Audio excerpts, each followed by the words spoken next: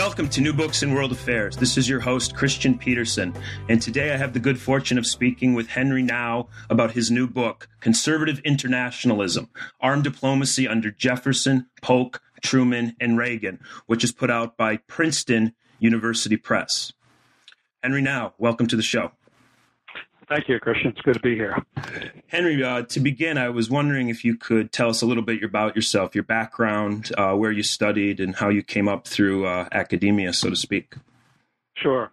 Well, I began actually as a engineering student. I grew up, of course, I went to high school in the Sputnik era, and so we were all encouraged to think seriously about science and technology. So I did my undergraduate work at MIT, initially in chemical engineering. Eventually I wound up in something called physics, science, economics, and politics, which is about as far as you could go in the direction of social sciences at MIT at the time. But I had realized that I wanted to move into more of the social science and history arena. So I went then into the service for a couple of years. I was an ROTC cadet, and after that experience, I went back to graduate school. I did my master's and PhD work at Johns Hopkins School of Advanced International Studies.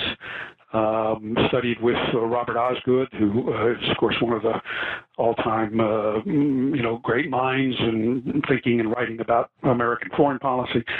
And then had my first teaching job at Williams College, eventually came here to George Washington University. I have been in government twice. During my teaching career, my teaching position has always been at GW, but I went into the State Department in 1975 to 1977 as a Council on Foreign Relations International Affairs Fellow, and served as a special assistant to the Undersecretary for Economic Affairs in the State Department. At that time, a gentleman called Chuck Robinson. This was, of course, the last 2 years of the Kissinger era in the State Department. And then I went back into government in 1981, January of 1981, as a senior staff member of the National Security Council in the Reagan administration, charged then with responsibility for international economic affairs, and particularly the economic summits at that time, the G7 summits. I then returned to the university in the fall of 1983 and, continued my teaching and writing and publication career in the academic world. It's an interesting career. So you've had the experience of teaching at a research university and the small liberal arts kind of academic Correct. Environment then. What was it like to teach at Williams College? It was a terrific teaching experience. That is a wonderful group of very smart, often, not always, but often highly motivated. And so it was a real joy to teach. Now, these are my early years of teaching, so it consumed a lot of my energy and thinking at the time, but I really enjoyed that. I must say I was a little less enamored with the environment at Williams and with the faculty. It was a highly, very liberal school, and I was looking, and it was a little bit isolated, being up there in the northwestern corner of Massachusetts. So my wife and I, were ready to move to a more urbanized area where I could also indulge my interest in policy, since I was always interested in the policy scene. And how much did you run into Richard Pipes when you worked for the Reagan administration? Yes, no, I did. I knew Richard. I didn't work with him intensely because he was working on the Soviet side of things, and of course I was working on sort of the free market world economy side of things. But we did cross paths from time to time on questions of economic sanctions against the Soviet Union, which were significant in the first Reagan term, especially the restraints that we imposed on the export of oil and gas equipment and technology, trying to at least not assist the development of the Soviet gas pipeline that they were putting into place to sell gas to Western Europe. But one of the interesting things about the early years on that first term Reagan National Security Council is that the effort was integral. That is, there was a real effort to pull together all of the pieces of national policy and international policy into a grand strategy. That's now, by the way, evident in all the national security decision studies and memoranda that were done during this period from 1981 to 1983. And those who have looked at those documents now carefully have recognized that they laid out, in a sense, the plan, the policies in all kinds of areas: economic, political, propaganda, intelligence, strategic. They laid out military, of course. They laid out the plans that Reagan essentially implemented in his second term after the economy was revived significantly in 83 and 84. So it's a study in sort of the application of grand strategy to policymaking, a pretty successful one, I would argue. Yeah, that's interesting. I met Richard Pipes at a conference that he came when I was at Ohio University getting my PhD, and almost before he said anything to me, someone asked him about Soviet revisionist historians, and he, out of the blue, just got up and said, "Soviet revisionist historians, I invite their scorn." And I'm like, "Whoa, this who is this?" I mean, I knew who he was, obviously, from the scholarship, but to see, he's an older man just get up, seem like animated by the debates about Soviet intentions, enormous energy, intellectual firepower. Obviously, he had a story to tell. He had an opinion to, express. And, I think you have to work. I always say to friends, just criticize what he said or what his ideas were, and sort of try to separate out the ad hominem, comments, which are all too frequent, unfortunately. Yeah. Especially sometimes when they're, when it's directed at conservatives. I mean, I think of some people like Noam Chomsky, who's just as opinionated, but on the left. Mm-hmm. But the charge is seldom made against him that somehow or other he's the epitome of evil, off the reservation. Yeah. Yes. So I think that's a good segue to go into your new book, Conservative Internationalism. How did you come to write this work? Well, as I say in the acknowledgments of the book, it's been rumbling around in my head from almost the beginning of my introduction into the field of international studies. When I came to Washington in the mid-'60s as a graduate student, I was just struck by the fact that I always came across the word liberal and liberal internationalism. I never came across the word conservative. I did, of course, find realists in the city, sometimes a few nationalists, and often they were thought of as conservatives, but there was no conservative internationalism, someone who genuinely believes in trying to improve the world, that we can move beyond stability, the status quo, anarchy, and we can make the world a better place, largely through the expansion of prosperity and the spread of democracy.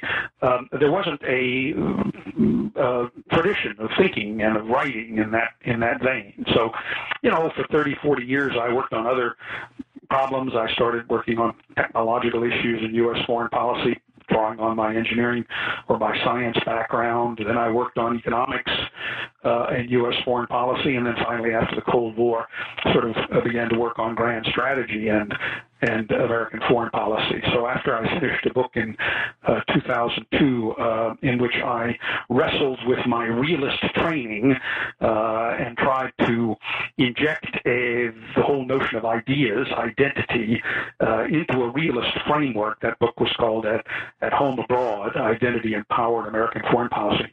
I was ready to kind of do the study that would try to define a conservative internationalist tradition in the field of foreign policy. And in the book, I have a very simple matrix on page 27 in which I illustrate these traditions in terms of their relative emphasis on the goals of foreign policy, namely security versus spreading democracy, and their relative emphasis on the means of foreign policy, force versus diplomacy.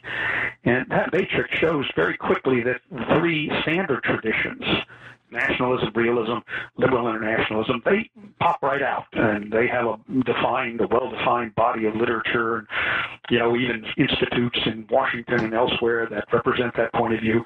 But then there's that fourth quadrant, which is conservative internationalism, which is almost empty almost empty except for, something called neoconservatism that came along in the last 3 or 4 decades.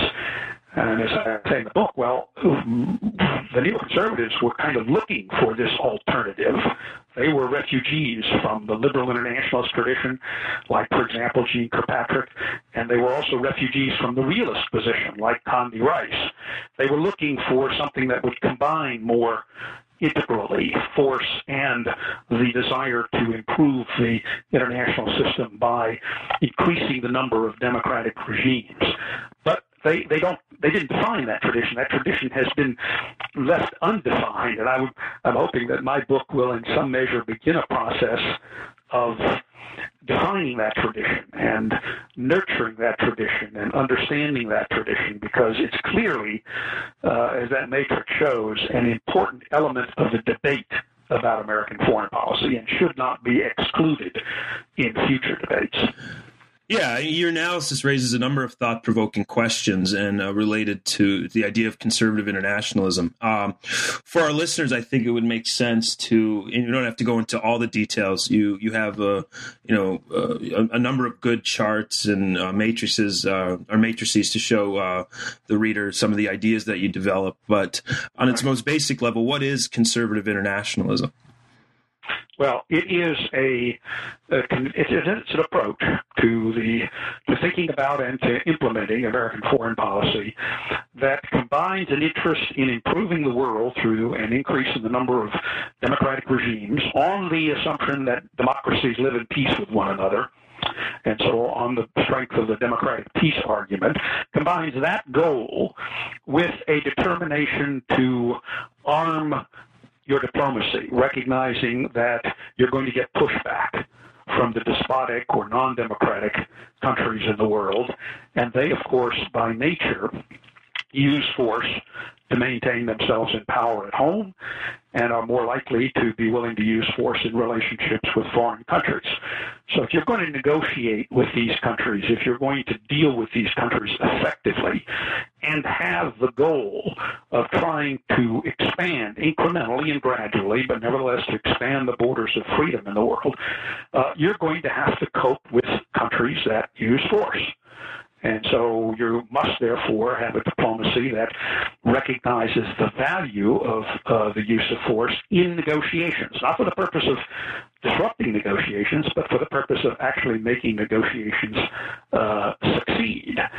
And so that idea of conservative, meaning that you've got to back up your diplomacy with force, and internationalism, which means that you are interested in trying to eventually move beyond anarchy and the status quo and simply living and coexisting with despotic countries indefinitely. That constitutes the core of conservative internationalism. And it differs very specifically from the other 3 major traditions, from liberal internationalism, in the sense that liberal internationalists do not want to arm their diplomacy until the very end of negotiations, that is, only if the negotiations fail. So liberal internationalists are less focused on backing up their diplomacy with force, unless the diplomacy at the end fails. Realists and nationalists, of course, do not want to pursue armed diplomacy or the balance of power for any other purpose than defense and security of a specific country.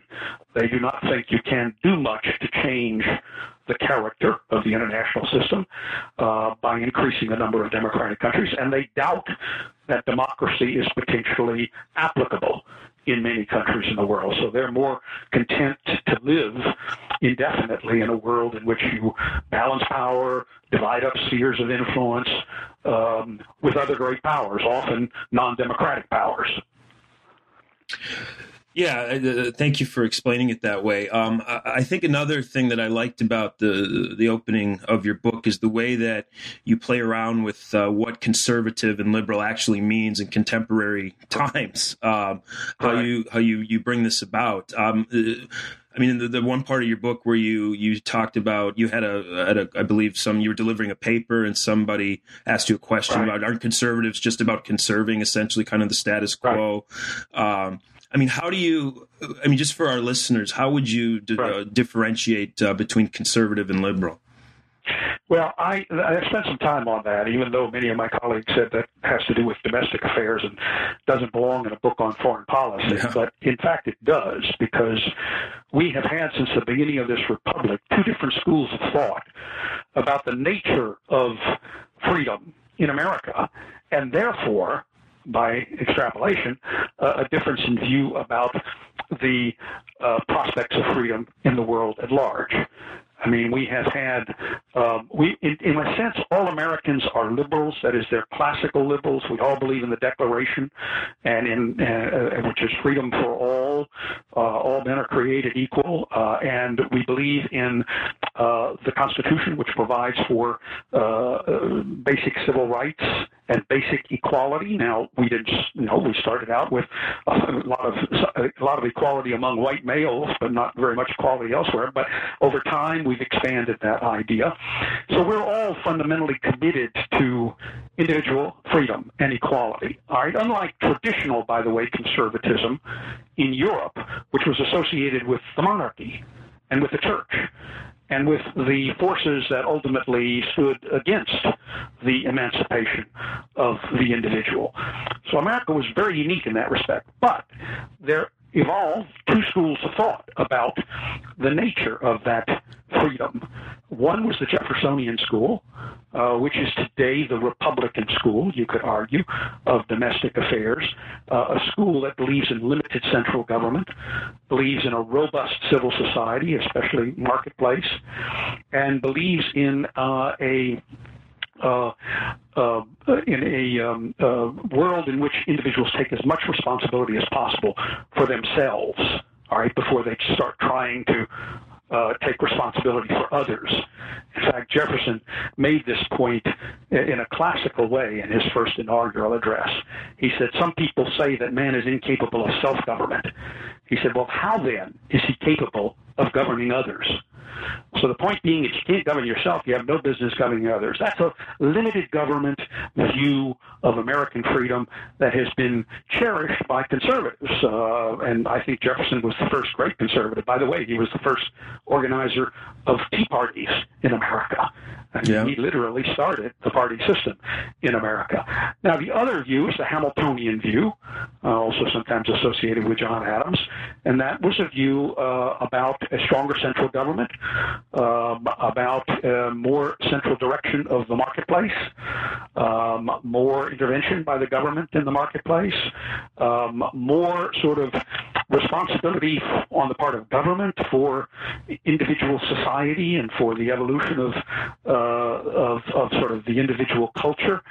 And that point of view has been represented over the years by the Whig, for example, party when it existed, by the Democratic Party by the Republican Party, I should say, in the context of the Civil War, when Lincoln brought national power to bear against the problem of slavery, and then since the Second World War, represented more by the Democratic Party and by what I call in the book social liberals as opposed to classical liberals.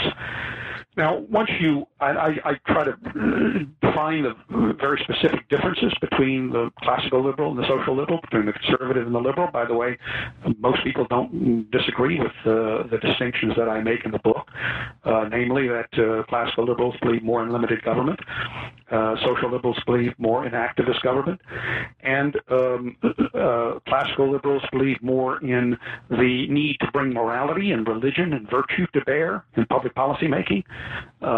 Social liberals rely more on expertise and more on sort of the use of reason to try to develop solutions to problems, maybe even ultimately without having to rely upon any sort of moral or political point of view. Now, those views, I think, are deeply embedded in our country. As I said, it existed since the 1790s. I think both views are essential to a healthy and a balanced democracy. And so I applaud in that first chapter the fact that we now have a conservative movement in America, our so-called red state America, that is on an equal par, really, with the social liberal America or with the blue state America. And that's reflected now in the fact that the parties rotate pretty regularly back and forth in power. The Republicans just taking over again the Congress here in November of this year. We have to remember that for 60 years, from 1933 to 1995, the Republicans had held the House of Representatives for 4 years and the Senate for 8 years. The Democrats otherwise dominated during that entire 60-year period. We had a one-party system in America. So I applaud to some extent the partisanship that exists because we now have healthy, competitive, conservative, and liberal parties. And that matters not just in domestic affairs, it also matters in foreign affairs because conservatives are going to be more inclined to also oppose activist government in the international system, that is, oppose lots of international institutions and pooling and consolidating and even surrendering national authority to these institutions. They're going to be very skeptical of that. And they're going to also be more skeptical than liberals about the possibility that simply the evolution of science and technology and the progress of economics will resolve all the political issues for us and bring about democracy, for example, in the future without our having to engage the moral struggle with non-democracy. Yeah, I want to return to that. That you raised some interesting points there when we near the end of the interview when we deal with kind of your recommendations for U.S. foreign policy makers moving forward.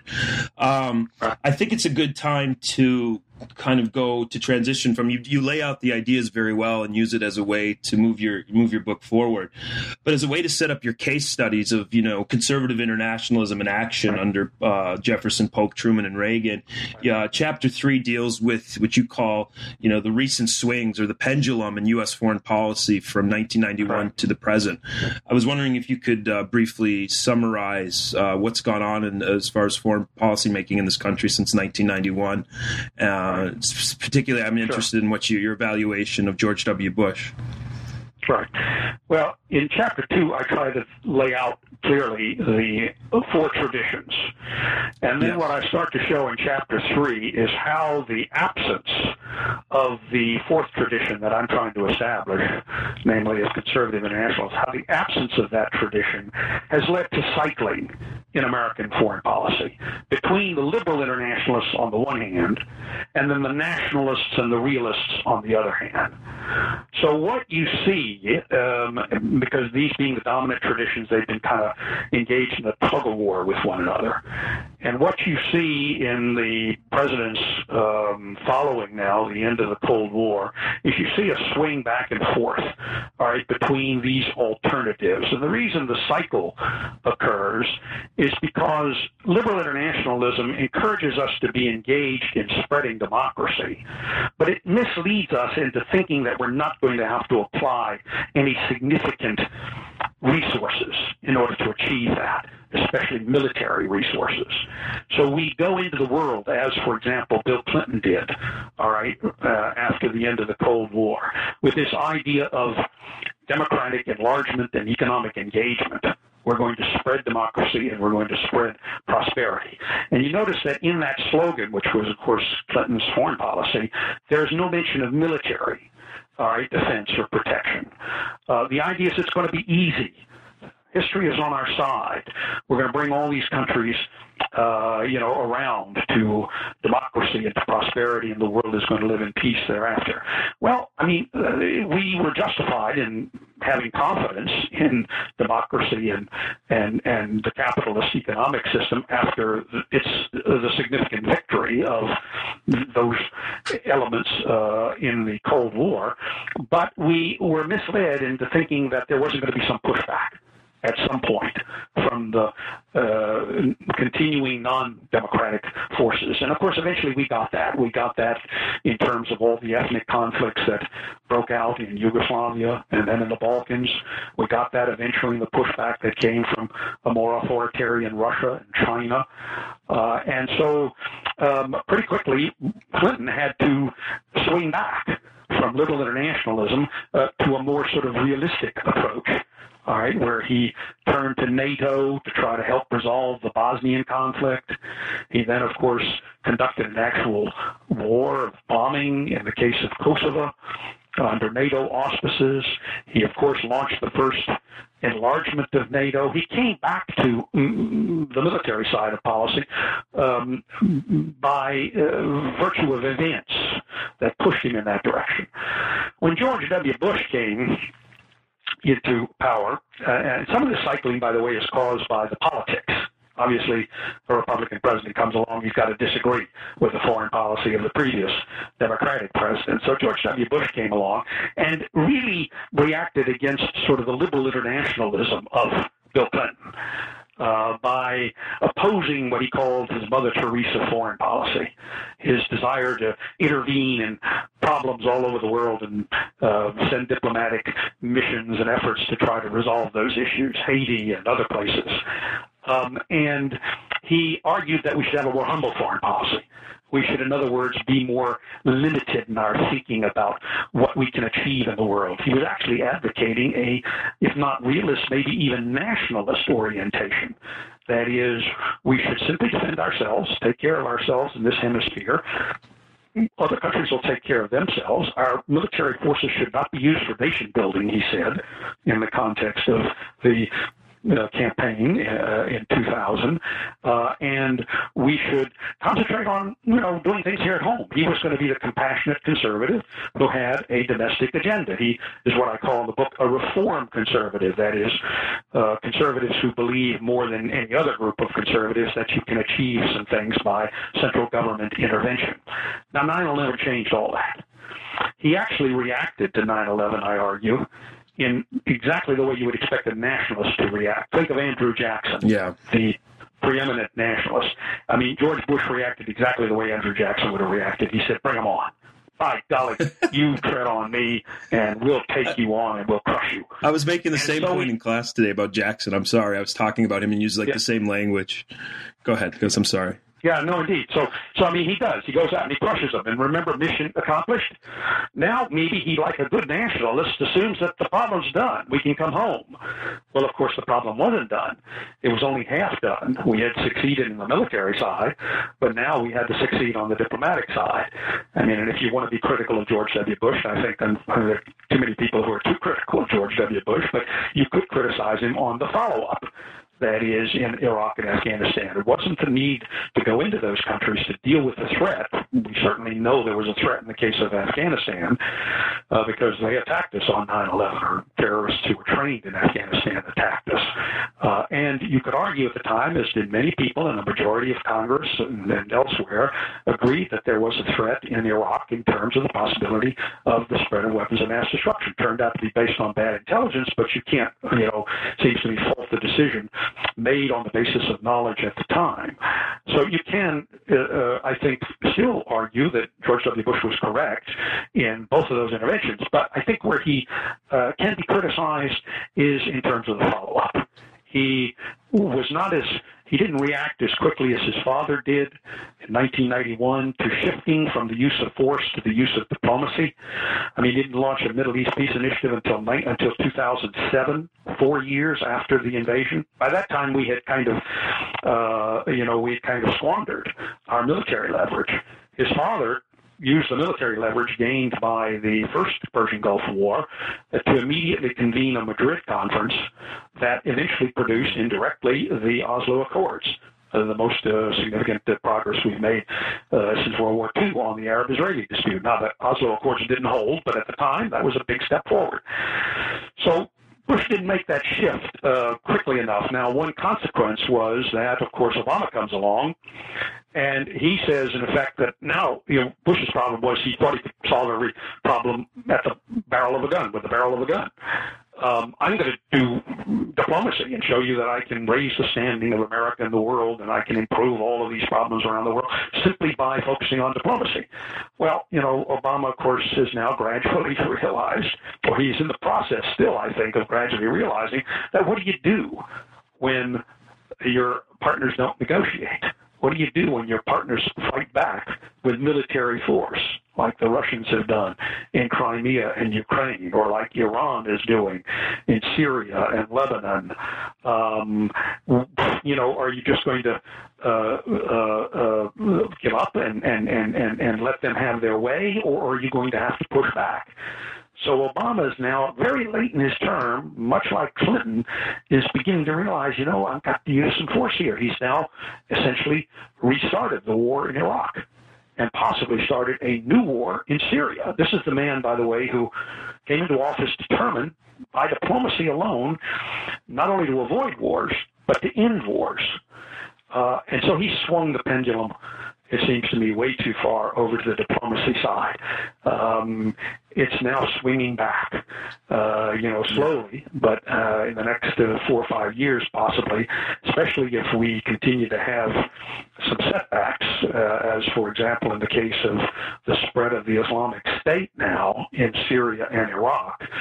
I mean, they are now setting up training camps in that part of the Middle East to train terrorists to potentially attack us in Europe, exactly what the Taliban government did in Afghanistan in the years leading up to 2001 and to 9/11. So does this mean that we are potentially vulnerable to another attack? It may well. And as that reality, I think, reemerges, then we'll see another swing back towards a recognition that you sometimes have to rely on force in order to back up your diplomacy, or else you're going to be simply defeated by your adversaries. And so there's that chapter 3 lays out this kind of cycling. Now, what I'm suggesting is that there's a possibility that conservative internationalism, which I then go on to illustrate in the case of 4, American presidents, that it could help us to find a middle ground between these the end points of our cycle. That is, we might be able to find conservative internationalism defines a way to stay in the world, all right, still with the objective of trying to transform the world, but now disciplining that objective very carefully, all right, by setting priorities and by showing a willingness to compromise. But it also realizes from the very beginning that you're going to have to arm your diplomacy with force, because that's what the other side is going to do. And if you want them to take negotiations seriously, you're going to have to persuade them that they can't achieve their objectives by force outside the negotiations. And so the purpose of force, of armed diplomacy, is to make the negotiations succeed, and not simply to let the adversary drag out those negotiations, all right, because you're now committed not to use force until the negotiations fail, if you're following the liberal internationalist tradition, and you cannot, and you're unable then to achieve any success inside the negotiations. Iran, for example, will negotiate with you forever until they achieve their objectives by force in Lebanon, in Syria, and potentially by acquiring a threshold nuclear capability. And then by the time it's apparent that the negotiations have failed, you're going to have to use a lot more force if you're going to stop them. Or more likely, you're just going to accept their advance.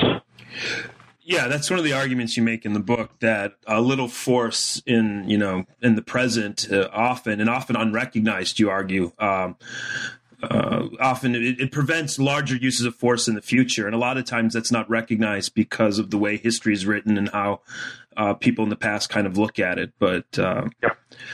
No, that's exactly right. I mean, there's a whole area there that is understudied in my field, that is cases where it may have been, had we used a little bit of force early, we'd avoided, catastrophic use of force later. I mean, the classic example of that, of course, is the 1930s, where had we confronted Hitler's advances sooner, we'd have avoided a world war in which 50 million people died, or we'd at least had a smaller world war. Now, we don't really worry. I mean, we don't really examine that possibility the way we should. For example, Franklin Roosevelt gets a pretty, clean pass on his leadership in the 1930s.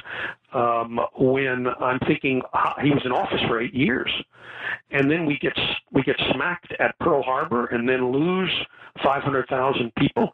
Soldiers in the context of World War II. What was he doing for 8 years when he was in office while this threat was building in Europe? Well, I don't know why we've never really kind of asked that hard question about Roosevelt's leadership, because had he been more responsive to these changes that were taking place in Europe, had he been more of an American Churchill in this period, we may have led the world and the American people. I understand they were isolationists at the time, but presidents are supposed to lead, not just follow. And he may well have brought about some smaller uses of force that would have headed off the Hitler, Armageddon. Now, another example, by the way, which has never been studied, it blows my mind that nobody's ever asked this question. Had we been successful in the use of small force in the Bay of Pigs operation in early 1961, when the CIA was assisting, or was supposed to assist, Cuban forces to overthrow the regime of Fidel Castro. Had we applied a little bit of air power to that operation, which we didn't do, but had that operation succeeded, we might have avoided the Cuban Missile Crisis, the closest the world has ever come to nuclear Armageddon.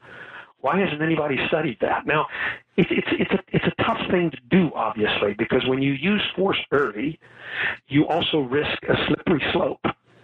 And so people are always saying, oh, no, don't use force. That's just going to antagonize your adversary. It's just going to antagonize Hitler.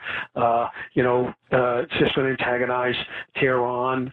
Keep telling him force is, a last resort, but keep negotiating.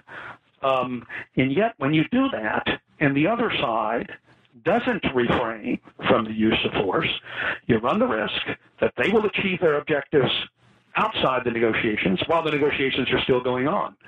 And now you're confronted with an adversary that has taken most of Europe, in the case of Hitler, or an adversary like the Islamic State, who has now dominated the opposition groups in Syria. All right, opposition groups that we could have assisted potentially 3 years ago and might have built up a moderate alternative to the Islamic State. Now we have to use a lot more force bombing the Islamic State, and eventually we're going to have to put some boots on the ground, whether they're Kurdish boots on the ground or eventually American troops on the ground. It's the only way you're going to eventually secure the territory and make sure that they aren't setting up training camps to train terrorists to attack us or to attack Europe. Yeah, you raised some interesting points there. And if you read the literature in any number of subjects, it seems to be at times when you talk about the use of force, it's always seen, I mean, maybe not to this level, but it's seen as warmongering, that at the end of the day, people are reasonable, that they can, negotiations can work. Essentially, human beings are, if for all the differences, are essentially capable of uniting on some issues and working things out. I see that kind of argument a lot. All the time. Yeah, and it seems perfectly reasonable, and it's hard to refute. So I think one of the points that needs to be made, which is perhaps something on which both sides can agree, and that is that we should at least never negotiate from a position of weakness. That is absolutely critical to diplomacy, is making sure that your defense posture is strong. Now, this was, of course, a point that Ronald Reagan insisted upon. He was never opposed to negotiations. It turns out, we know now, I knew it when I served under him, that he always wanted to negotiate with the Soviet Union, but he was not going to negotiate from weakness. And his view was that if we're strong enough, we'll probably never have to use that force. They'll recognize it, and they'll understand that they can't beat us outside the negotiations, that they have to now work with us inside the negotiations. So, for example, today, I think one possibility is to rally the American public around the idea that we can't let defense keep dwindling away the way we have the last 4, 5, 6 years or so, especially under the sequester, where we're cutting defense just arbitrarily across the board. That we've got to restore the military muscle, not for the purpose initially of any specific intervention. We're not going to use it in, Syria or any other place. We simply want to have the best, strongest military capability as the basis for our negotiations. That's at least one thing I think that you could get the American people to support, all right, on the assumption, and I think it's a very good assumption, that America's strength has never caused a war, all right, and it's going to, have the best chance of preventing us from ever having to use that force. There are two other sort of uses of force that become more controversial, and at the moment, at least, the American public is not willing to support it. I mean, one is to push back on the ground when your negotiating adversary tries to achieve its objectives outside the negotiations. All right, that's what Iran is trying to achieve right now in Damascus and in support of the Syrian Assad government. It's what Iran is trying to achieve by supporting Hezbollah, and now essentially, holding the lever of power in Lebanon. And it's what, of course, they're trying to achieve through the acquisition of a threshold nuclear capability in the confrontation with Israel. Now, there you need to have, I think if we're going to meet our basic interests in this area, which is to prevent them from training terrorists who can attack us, you're going to have to use some small force. And the earlier you do it, the better. And you have to, again, make this argument and convince the American people that if we had done this 4 years ago, we would be facing the Islamic State probably.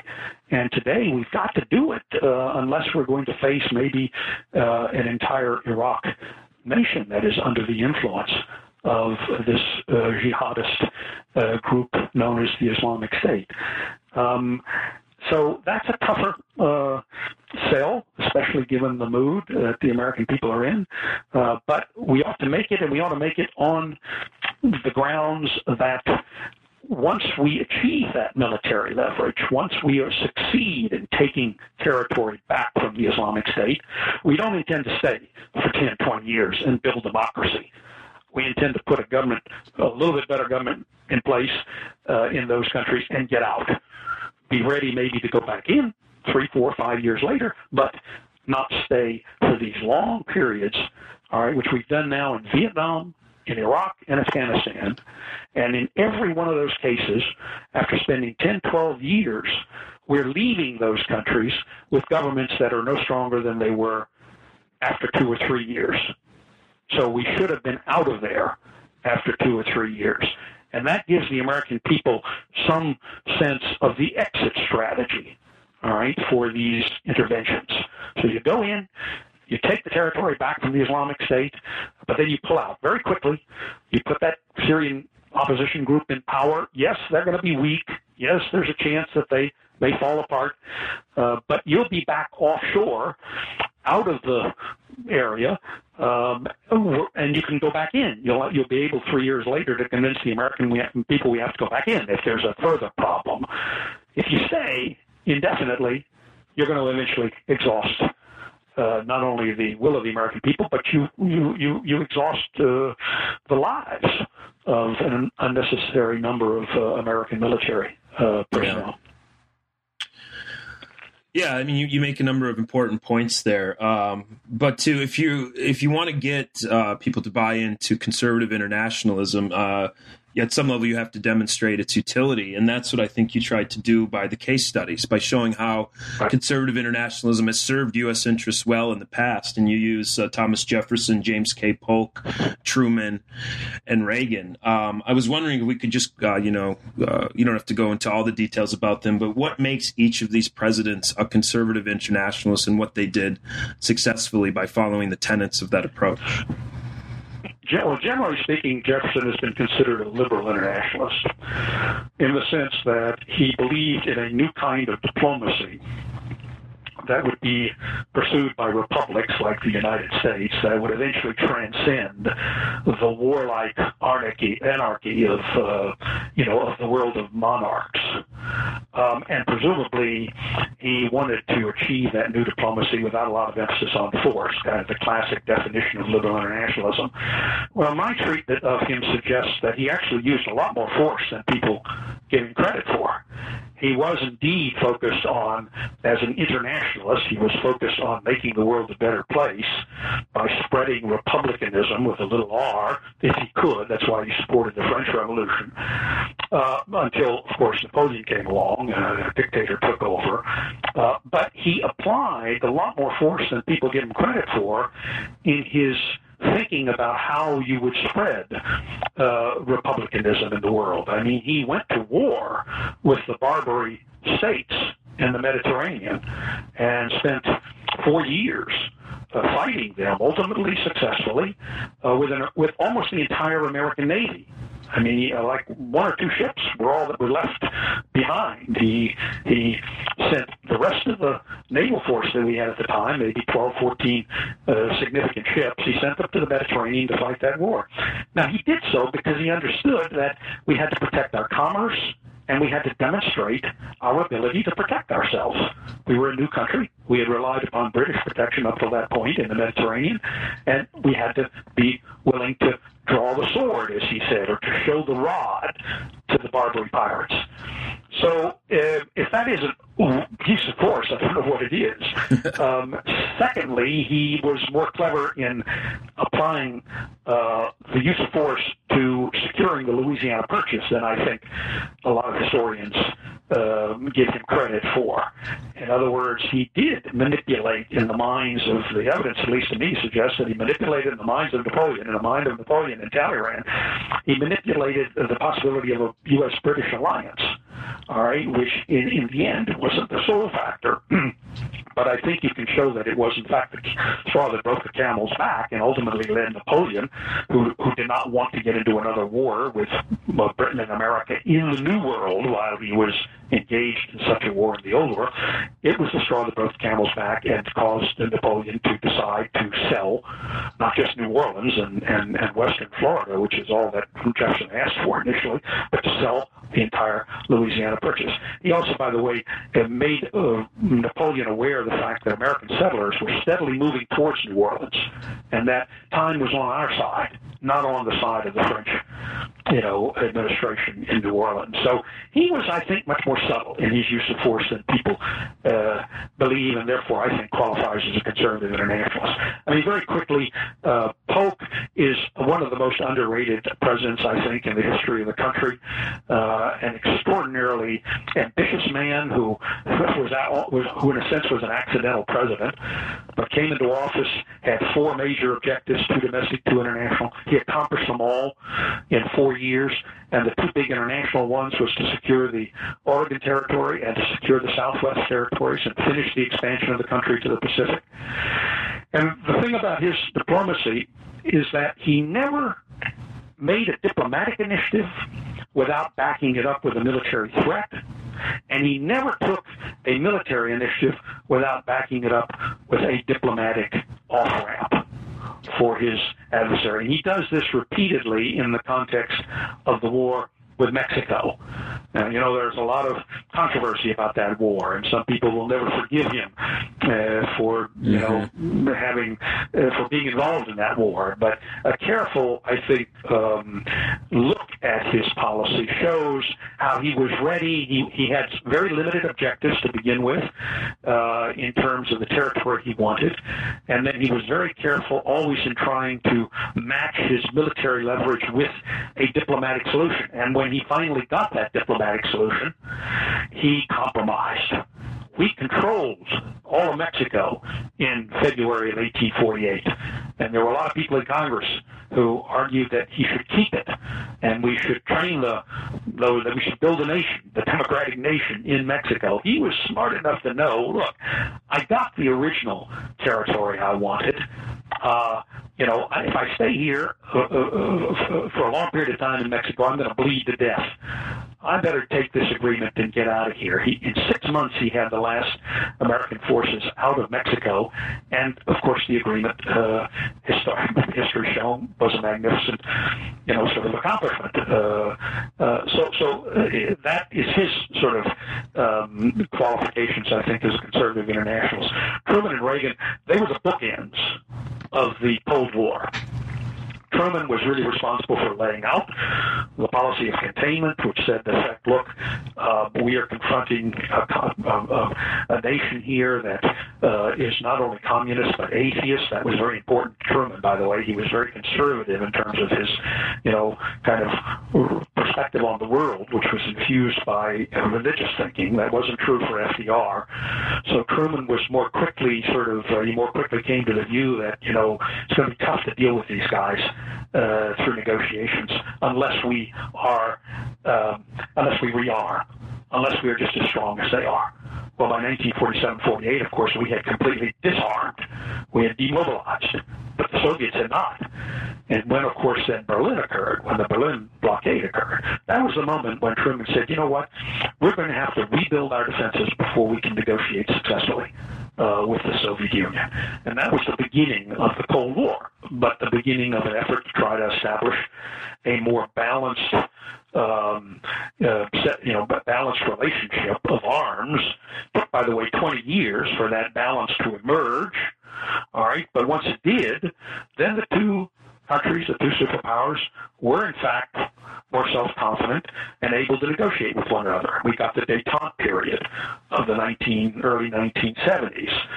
So Truman, I think, unlike Roosevelt, probably realized sooner that it was going to take armed diplomacy in order to contain the Soviet Union and not simply jaw-to-jaw diplomacy, as perhaps FDR had hoped through the United Nations. Reagan, of course, revived that Truman understanding of what the Cold War was all about, that it was a contest between good and evil. It was a contest between two ways of life, one democratic and one dictatorial. And, of course, Reagan also believed that the only way you could negotiate effectively with the Soviet Union was to be as strong, if not stronger, than the Soviet Union. So he laid down the gauntlet to the Soviets and said, look, if you want an arms race, come ahead. We'll take you on. You can't win. And he basically scared the Soviets into negotiations. I think that's one way to interpret what happened in the mid-1980s. Gorbachev came along in part because the Soviets were so afraid of what was happening in the United States, where our economy was suddenly exploding and our military was taking off. And, of course, there was this prospect of, nurtured by the information revolution, there was this prospect of the Strategic Defense Initiative. And this just overpowered the Soviets. I mean, Gorbachev tells his colleagues already in the fall of 1985, he says, listen, the last thing we can afford is an arms race and an economics race with the United States. We'll lose. Well, there was the payoff of Ronald Reagan's buildup. And what was the result of it? Well, the result of it was the end of the Cold War that spread democracy. I mean, whether we wanted or they wanted, this whole silly argument about who won the Cold War, the fact is, after the war ended, democracy spread to some 63 countries in the course of the 1990s, and of course to all of the countries of Europe, so that Europe was now whole and free. I mean, that was an extraordinary sort of consequence, I think, of a foreign policy that seeks to spread freedom as possible and does so with a disciplined and a use of force and a willingness to compromise. And so those four presidents are at least examples. There may be others, and in future work I hope to examine some other American presidents to see if they might qualify, but these four certainly seem to me to make a pretty good prima facie case that we've had this tradition in our quiver for quite a while. What has been the reaction that you, as far as you can tell, about some of these arguments that you make about the conservative internationalist credentials of? What stuck out to me when I read this was when you write about Polk, about kind of using a counterfactual to explain why the Mexican-American War in many ways served the United States interests well when the Civil War took place, and possibly preempting. Right. You used the term preempt possible dismemberment by European powers. And Reagan's, I mean, I was at the Schaefer conference last June, and the Reagan thesis was in the air, people debating Reagan's role in the end of the Cold War, and everybody was, really down on the idea that Reagan played an important role into it. Right. So I'm just curious what you kind of feedback you've got on those types of arguments. To be quite honest with you, I worry about whether or not this argument that I am making will have a big enough imprint on the debate, because there is a general desire, or at least from what I observe in the academic world, there's very little study of Reagan's policies. And the argument generally is that Reagan changed his mind somewhere along the way, and then Gorbachev came along and saved him. And I think the record does not, the declassified record now, which is reflected in a couple of very good books, one by Martin and Annalise Anderson called Reagan's Secret War, based entirely on the declassified NSC documents. I mean, it shows a totally different picture of Ronald Reagan. That he understood what he was doing from the very beginning. He had talked about this already before he became a politician. That is, in the early 1960s, he laid out much of his thinking about how you would take on the Soviets in a arms race, and then how you would be generous and magnanimous to them in negotiations, which is exactly the pattern he followed. And so I think we're just going to have to, some of us are going to have to keep talking about this and urging people to study the record and to observe the extent to which Reagan and these other presidents that I've looked at were willing to take small risks early in order to avoid much bigger risks later. And they did this by combining a willingness to use force, at least accumulate force, as Reagan did in his defense budget, with a willingness to negotiate, that is, to accept a less than perfect solution, like, for example, the INF agreement. At Reykjavik, they wanted to eliminate all offensive weapons. Well, they didn't get the perfect agreement, but in 1987, they were able to agree on the elimination of one type of weapon, the INF weapon. So he would take agreements when he could get them, not trying to solve all problems at once, but understanding that he would get those agreements only when he had, either equivalent or superior military leverage to that of the Soviet Union. So I'm hoping that the record can't be avoided, but here's one of the difficulties we face in a liberal academic world that is so unbalanced.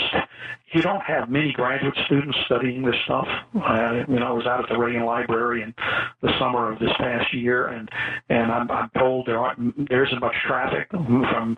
Can you imagine the JFK Library not having graduate students in there studying all the memoirs over and over and over again? So this is a result of the fact that there aren't a lot of conservative faculty who urge their students to explore some of these topics. But my hope is that in the long run, you can't avoid the record. Although I'm aware of the fact that one way to avoid the record is just that way. That is, you avoid it. You don't examine it. It just sits there. And all the secondary literature simply echoes and reinforces the conventional argument that somehow or other, Reagan realized that his military buildup wasn't serving any useful purpose, and he decides to negotiate, and thank goodness Gorbachev comes along, and that's the end of the Cold War. I mean, this is we just can't have that one-sided argument about such an important event as the Cold War. I think it's in the interest of everyone in the academy, liberal or conservative, to make sure that we've examined the record from every conceivable point of view. And so that's what I'm advocating. That's what I hope the book can contribute to. In the end, I do believe in the public. I believe in the university. I like Thomas Jefferson. I believe in education. I believe that people can be, influenced by the facts, and they can be best served by a debate that includes all points of view.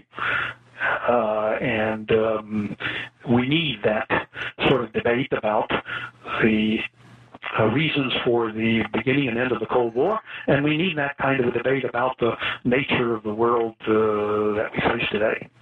Sure. Well, I mean, if it's any consolation to you, I think December 13th, I'm leaving for a 2-week trip to California, where I'm going to the Hoover Institution and to making a brief stop at the Reagan Library.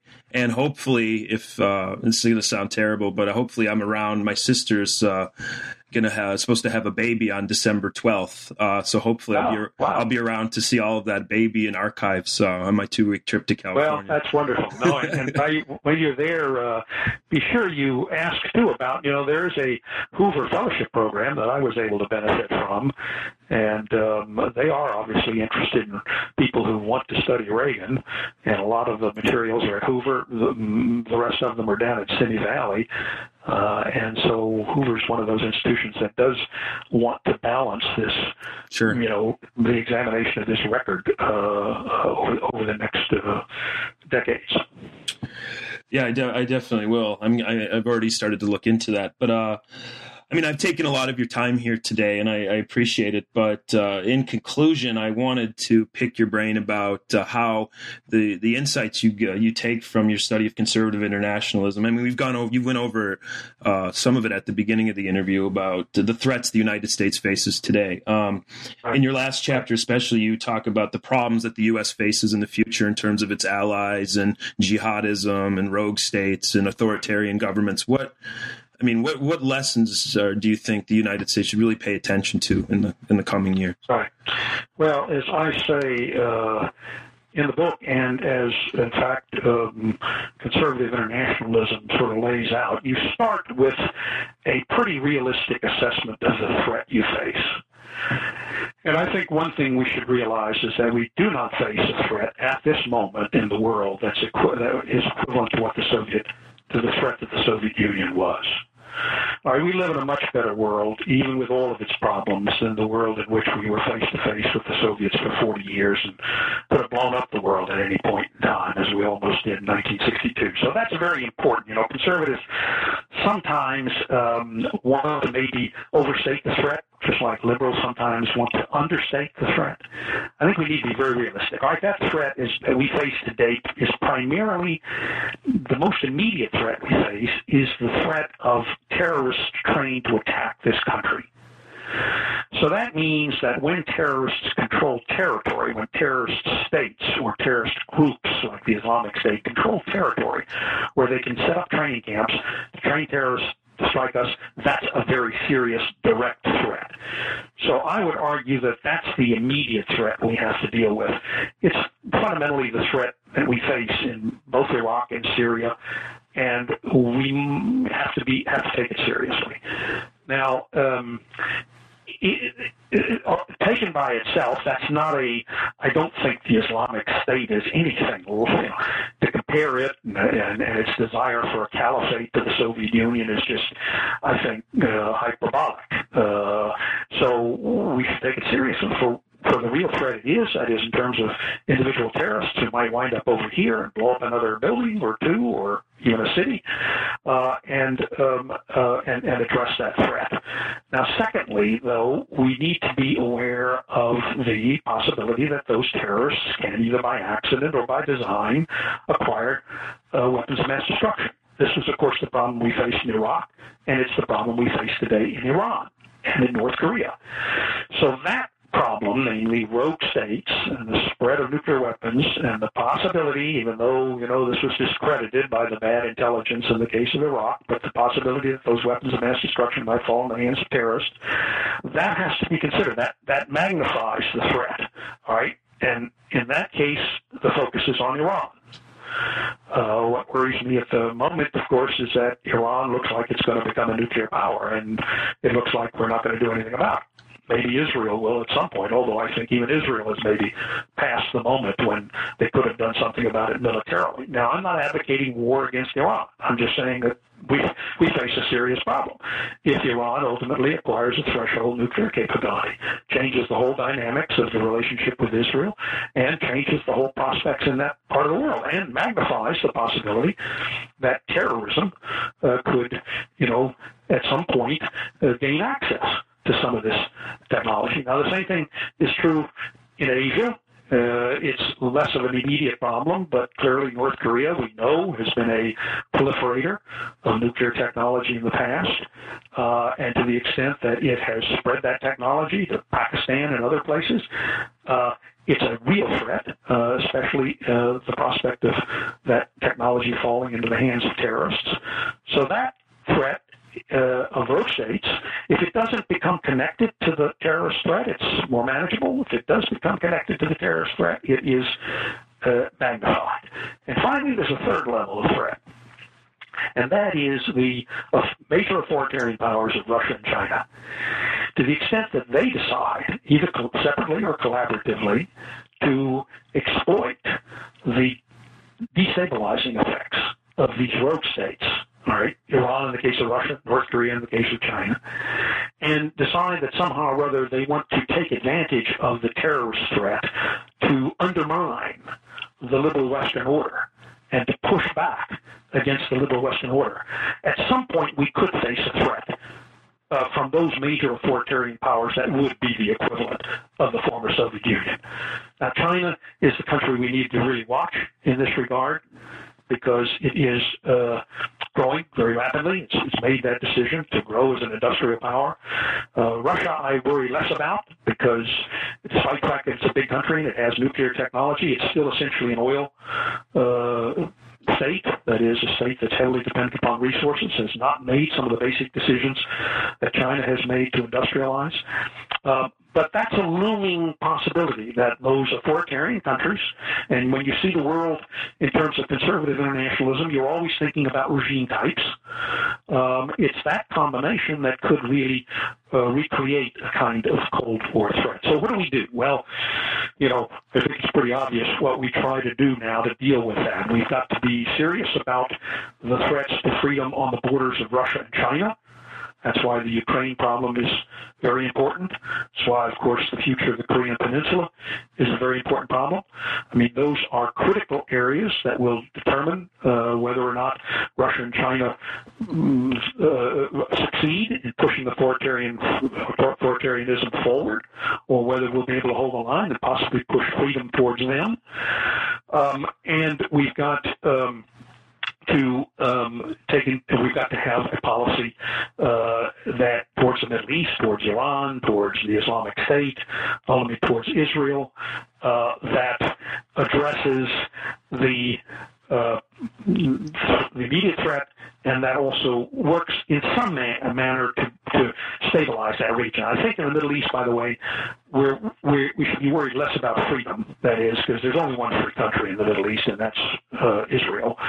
So we don't think of Iraq and Syria and those countries the same way we might have think of Ukraine, which is potentially a free state, or Turkey, or certainly South Korea, but that we think of them largely as states that have to be stabilized.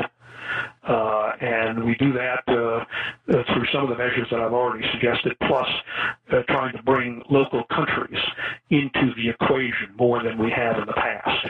And there I give the Obama administration some credit. That is, they've been very concerned about getting the Saudis, for example, and the UAE to step up and assist the bombing effort in the case of the campaign against the Islamic State. That's very important.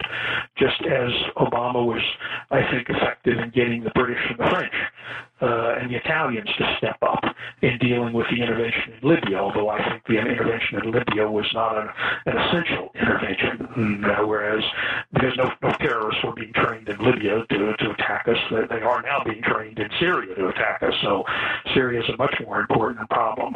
And so, we shouldn't think too hard about spreading democracy in the Middle East. We should be thinking more in terms of stabilizing various situations, putting somewhat better governments into place. We clearly have to negotiate eventually some alternative government to Assad, and being in a position to both get in and out quickly in that region. All right, and not to commit forces to stay for 10, 12 years at the costs that we've incurred in the case of Iraq. And keep our eye on the ball where it matters most, namely on these major borders of freedom between free Europe and Russia on the one hand, and free Asia and China on the other hand. Yeah, I see where you're going with that. You make an argument, I think, that runs through the book that, I mean, in the coming years, that there's perhaps more of a danger from the U.S. disengaging from the world and hoping for the best than actively trying to shape it and, using force if necessary, which in my mind raises one of the issues that you deal with, or that you deal with and other scholars have dealt with, the issue of American decline. At the end of the day, people have talked about from deficits to economic problems to the paralysis. We were talking earlier about the kind of healthy tension between the two sides in politics. Some people think that America at times is incapable of solving its problems because of, congressional gridlock and money in politics. I mean, at the end of the day, what do you make of these arguments of American decline and inability to kind of right its ship to, keep that role of defending the global order? Well, it's a very important point and is really the question for the next generation. I wrote a book by the way, in 1990, published by Oxford University Press, called The Myth of America's Decline. That was before, by the way, the end of the Cold War, and it was a response to Paul Kennedy's book, in which he had written, The Rise and Fall of the Great Powers. And he had predicted the fall, of course, of the decline of the United States. I predicted the decline of the Soviet Union. Well, I think I fared a little better than he did, at least over the last generation. But look, America has been in decline ever since 1945. And it has been a willful decline. That is, we have consciously designed a world, especially an economic world, in which other countries could become prosperous and could gain relative power with respect to us. I sometimes wonder if we aren't the first great power in the history of the world that has deliberately done that, deliberately designed a system that is designed to make others wealthy in the hope that they will become friends and maybe ultimately democracies. We did that obviously with Germany and Japan, and with Europe and the free countries of Asia. We did it with the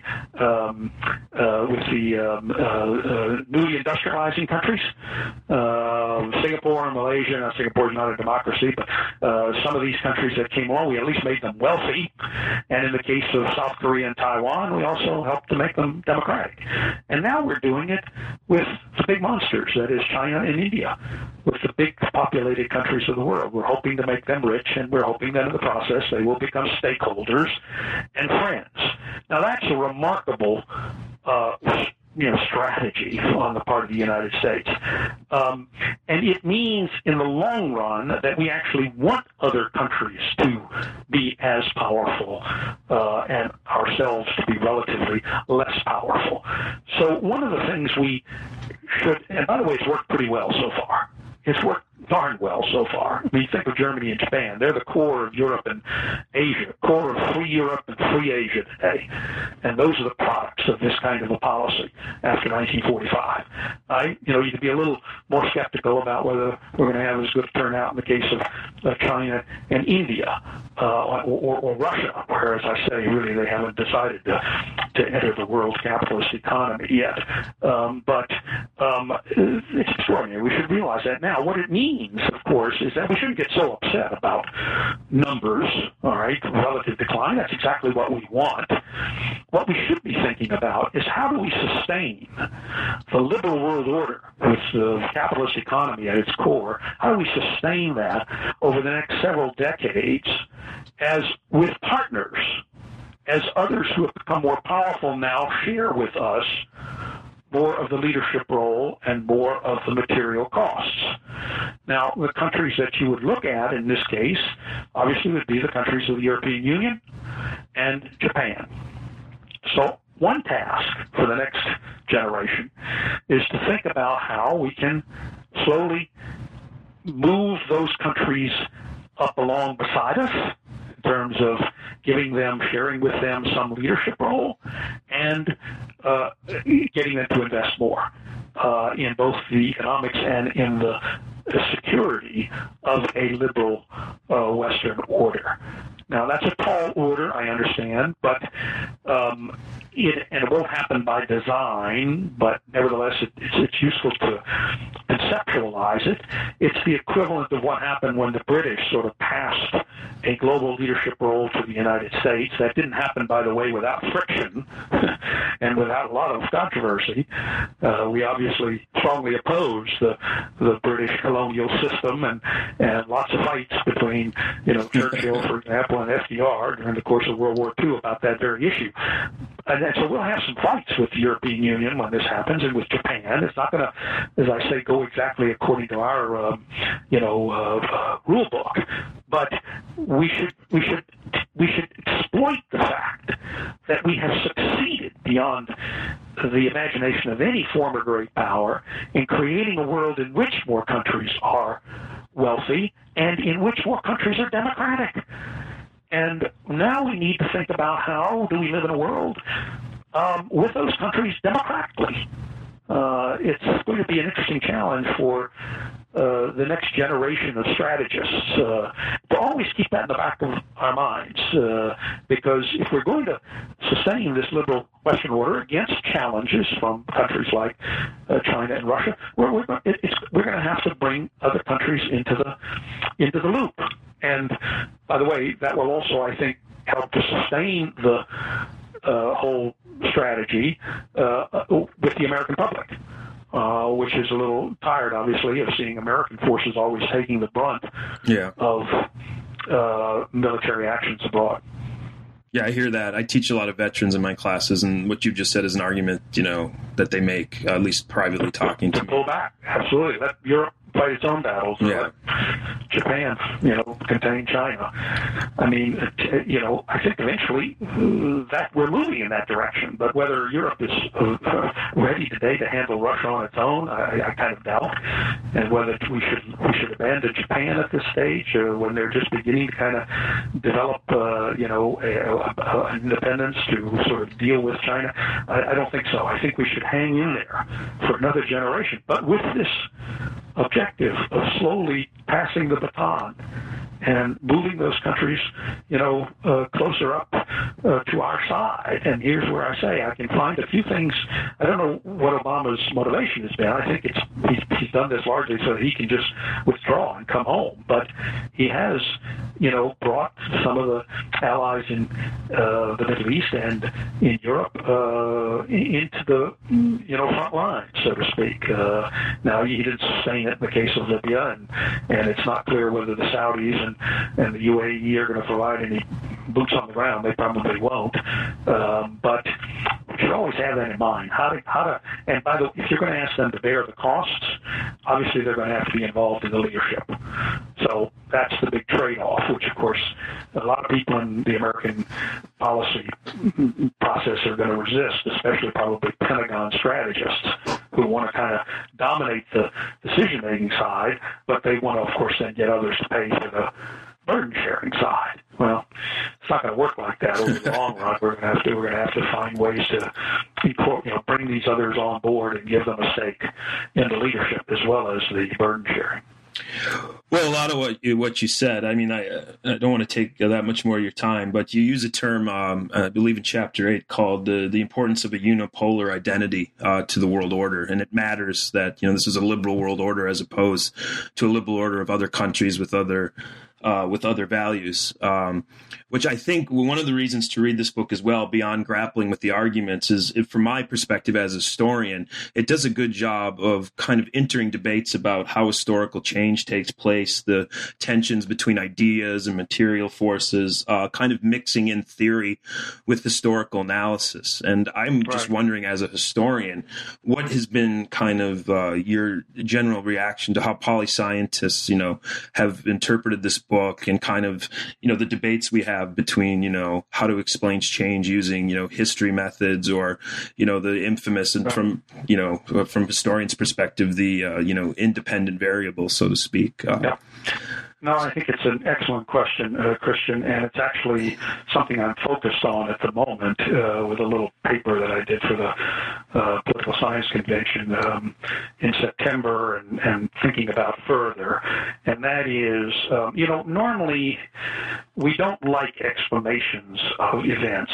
Neither political scientists nor historians like explanations of events that rely too heavily upon the causal role of ideas or ideology. Generally, they say, what do you mean by ideas, and how do you measure ideas? You can't measure any of these things. So what do? We generally look at things we can measure, which means material resources, that's military and economic power, and so we often analyze things then in terms of relative power, or we look at institutional rules and relationships and processes, all right, which are also more empirical or more measurable, we think, than ideas. So most of the time we come up with explanations, and that's true now about the explanations of the end of the Cold War. I mean, the two dominant explanations, have to do with material constraints and material institutional constraints. The liberal internationalists like to think of the causes of the end of the Cold War in terms of the triumph of liberal institutions. That is, the triumph of, détente and Helsinki, and the cooperation that was generated, by those processes, eventually leading the two sides to sort of realize that they could work together, solve their problems peacefully, and sort of surmount their military competition. All right, and that's a favorite argument, by the way, obviously, in our profession at the moment. But there's a second argument that says, in effect, that, look, I mean, what went on here was a material competition, and it just so happened that the West used its economic and military resources more effectively. That is, it was more efficient. It was able to convert sort of raw power into usable power, and eventually it superseded the Soviet Union and ultimately displaced the Soviet Union. Now, that's a pretty hard-nosed, kind of realist explanation, and it's popular among, some historians and some political scientists. But there's hardly any, body who explains the Cold War, the origins and the end of the Cold War, in terms of sort of the ideological competition that was going on. It wasn't so much the material competition, because you have to ask the question, what motivated the material competition? Why was it that the West was so much more efficient economically and militarily? Well, it may have had something to do with democracy. It may have had something to do with the way in which they inspired their publics to defend, first of all, to express, and then to defend their freedom, ultimately to produce material and economic wealth in defense of that freedom, and maybe ultimately in the spread of that freedom. We know that the Soviet Union had lost its morale totally by the end of the 1980s, so it couldn't inspire its people to do anything. So maybe ideas ultimately drove the material competition and interpreted what was going on in the institutional relationships, that is, in the negotiations.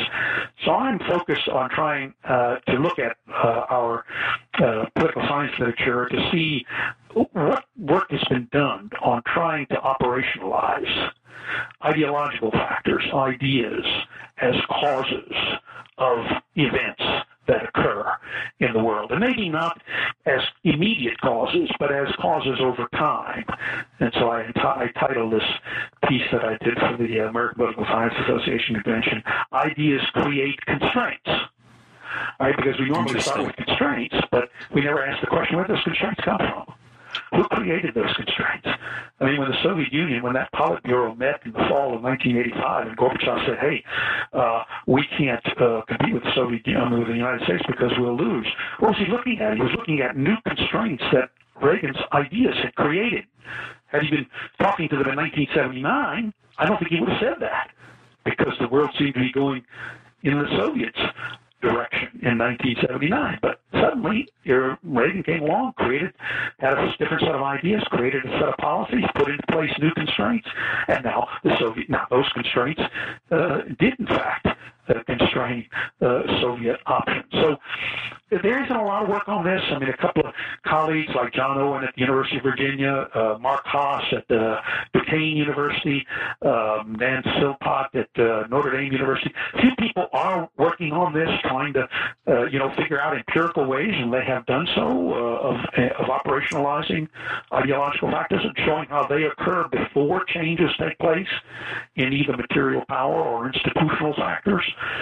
And so in this way, trying to strengthen this strand of thinking, I wouldn't argue that it's the only way to think about the causality of events in history or in international politics, but it's one way. And oddly enough, we are all liberals in the academic world who believe in critical thinking and who believe in the importance of ideas, and that's why we dedicate our lives to education, and yet we don't study. We don't have a framework for studying how ideas actually move events. We say, oh my gosh, when somebody has ideas that are inconsistent with contemporary events, we say, oh, that person's ideological. Oh, that person is kind of off the charts. He's off the map. That's what they said about Reagan in 1981. No, pay attention to what those ideas are, to what extent these leaders are successful in implementing those ideas. You have to obviously translate them into policies. Reagan had to translate his ideas into a defense budget and into an economic program. But look at how that's done. Look at how then the consensus is generated on that. And then look at the impact that those programs, those policies have on material and institutional constraints. Now you've got at least a reasonable framework for assessing the causal impact of ideas. So we have a lot of work to do in this area in the academic world, because for some reason, even though we all believe in ideas, we don't really systematically study them and their causal effect. Well, I'm glad you raised that. I was going to ask you what your your future plans are for your future projects. But what you said reminded me of how I deal with students, and I think this is for America in general. We tend to, at least when I talk to people, they tend to dismiss things and call things crazy when they don't really know what they are. They don't really study the idea or what animates the idea. Like I had a class just a couple of days ago. I was somehow Osama bin Laden came up and somebody said he's nuts, he's crazy, what a psychopath, and they had really no idea what he argued. They had no idea what his ideas actually were, why he was mad at America, what he didn't like about American society and foreign policy. It just kind of made him, I think it was a him, more comfortable without dealing ideas with to personalities. Yeah. So they did that, of course, with Reagan, too. It wasn't his ideas, it was his personality. He just was a likable guy, and that's why people voted for him, etc. This is really quite, misleading and unfortunate. And we need to get away from this idea that when somebody thinks of something or comes up with a set of ideas that do not match the existing reality, that we immediately label them ideological. Mm-hmm. Because that's the moment when, for example, Reagan, 1981, that's the moment when we should be paying attention to their ideas, not dismissing them, because if they succeed in implementing them, then they can actually change the realities. And it's a very different way of thinking about the role of ideology than just to dismiss it as sort of out of place. Yeah. That doesn't conform with what's going on. Oh, he's ideological. Oh, his ideas really don't matter. It's more his personality or other factors at work. Yeah, when I taught high school for a year, one of my colleagues could not talk about Reagan. The first thing he said over and over again was, Reagan, amical dunce. The first thing he said. I mean, he forgot he'd even said it before. Like, he just liked that punchline. It's a quick way. That's, it's a quick way to dismiss, things that you don't know anything about, and it's unfortunate, very unfortunate. We should, anytime people attribute things to either idiocy or luck or anything like that, I always say, that's kind of the last refuge of scoundrels. If you can't think of any better explanation than that, don't even bother to, offer an explanation. Yeah, that's true. Well, I've taken up enough of your time. I'd want to thank you again for speaking with me about. Well, I've enjoyed it very much. You obviously read it read the book with some care, and I really appreciate that. And let me know if I can be of any further help, and I'll look forward to seeing the podcast at some point. You have been listening to Christian Peterson interview Henry Now on New Books in World Affairs. We hope you join us again in the very near future. Have an excellent day.